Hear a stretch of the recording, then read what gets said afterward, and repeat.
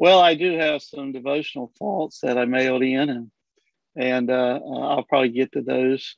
Uh, but yeah, I'm a great debtor um, to Nazarene Bible College. Um, it was the central part of my formation, and I've leaned heavily upon it day by day. Even the people who came to NBC before me had an impact on my ministry. Uh, Charles Strickland, I never met, but someone gave me a cassette tape where he had preached, and it actually helped me to articulate God's call on my life. I didn't even know when I came to Bible college that he had been the founding president. I learned that when I saw his portrait hanging in the foyer. But I have maintained some of the relationships. Of course, it's hard to maintain all of them. But early on in my pastorate, I had several of the professors come and preach revivals at our local church. So whatever happened in Harrisonburg, Virginia, they can take credit for as well. Dr. Warrington was one of those. He came and held revival for us. Neil Wiseman also came, and Dr. Williamson, I believe, were the ones who came and helped me along the way. I did stay in touch with Neil Wiseman all through my life and ended up helping officiate his funeral, which was a real humbling moment for me. And his wife, Miss Bonnie, who was she was my guide, my advisor at the NBC. We still stay in touch. She has been very instrumental in my life. So yeah, I'm a great debtor. I think when I was in Nazarene Bible College, I started to find the philosophy of ministry that God was going to lead me into. I was in the bookstore one day, and Mrs. Moon ran the bookstore. She and her husband, Reverend Moon, they had been missionaries in Africa and had retired and come back to the States, and their ministry was running the bookstore at Nazarene Bible College. I developed a real friendship, especially with Mrs. Moon. And one day she looked at me, because I was an older student, and most of us were, but she said, "Kerry, you must be really frustrated not being in ministry yet."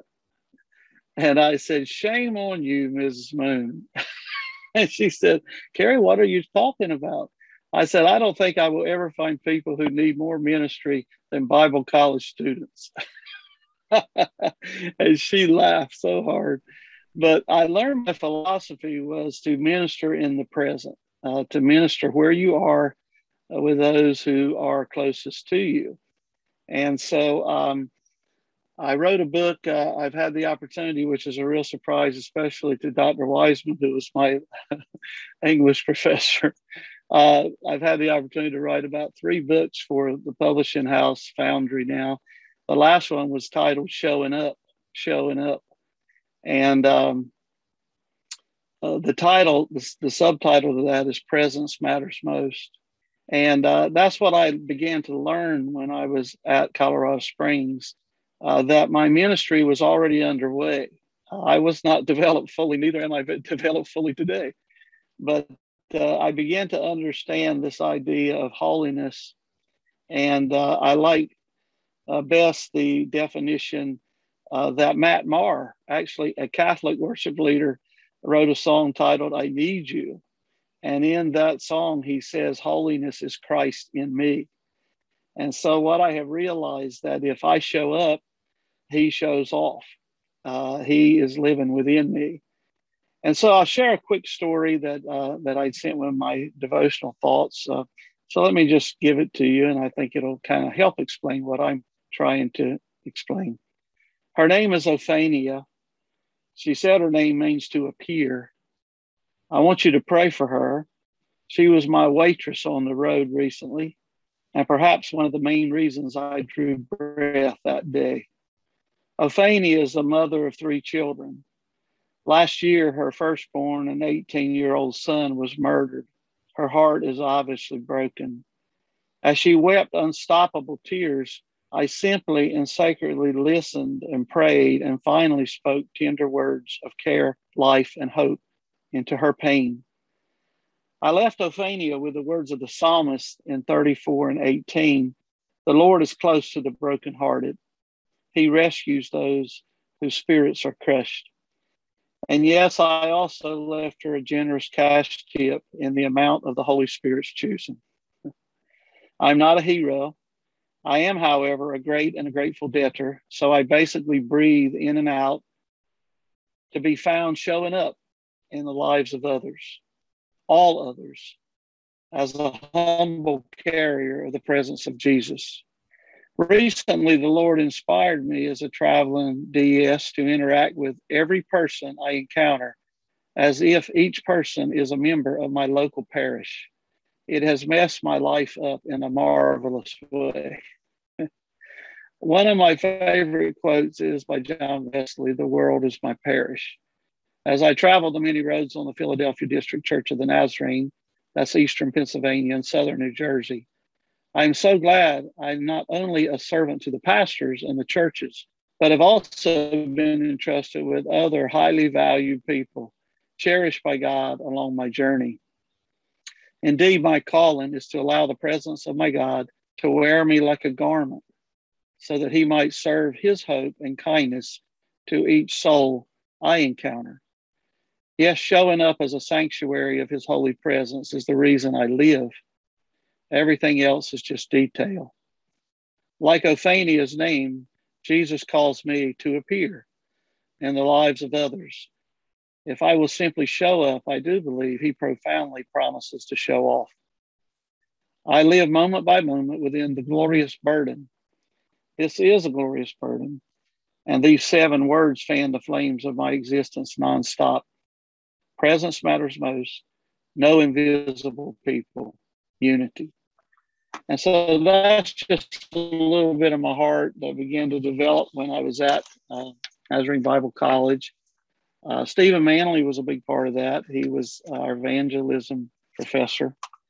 And he was the first one probably that started to entertain the idea of presence mattering most. He had me read that old classic by Brother Lawrence, The Practice of the Presence of the Lord. And I would have to say that that book has been the staple, really, of the ministry the Lord has called me to. I want to share just one quick note before I close. In the book that I most recently wrote, I was studying Judges, the story in Judges about Gideon. That story has always fascinated me, how Gideon was the least, in the tribe of Manasseh and seemed like the most unlikely person. I've always sensed that about ministry for myself. But I was reading, and I think I found the key verse, not only to that story, but the key verse to my story. And I've been talking about it, but I want to anchor it in the scripture. In Judges 6 and verse 34 is kind of where it is. This is the Jubilee translation, which I've tried to find a translation that's nearest to the Hebrew. And this seems to really, really tell us the essence of the verse, but the essence of the story, which I personally have missed kind of in my early readings of the story of Gideon.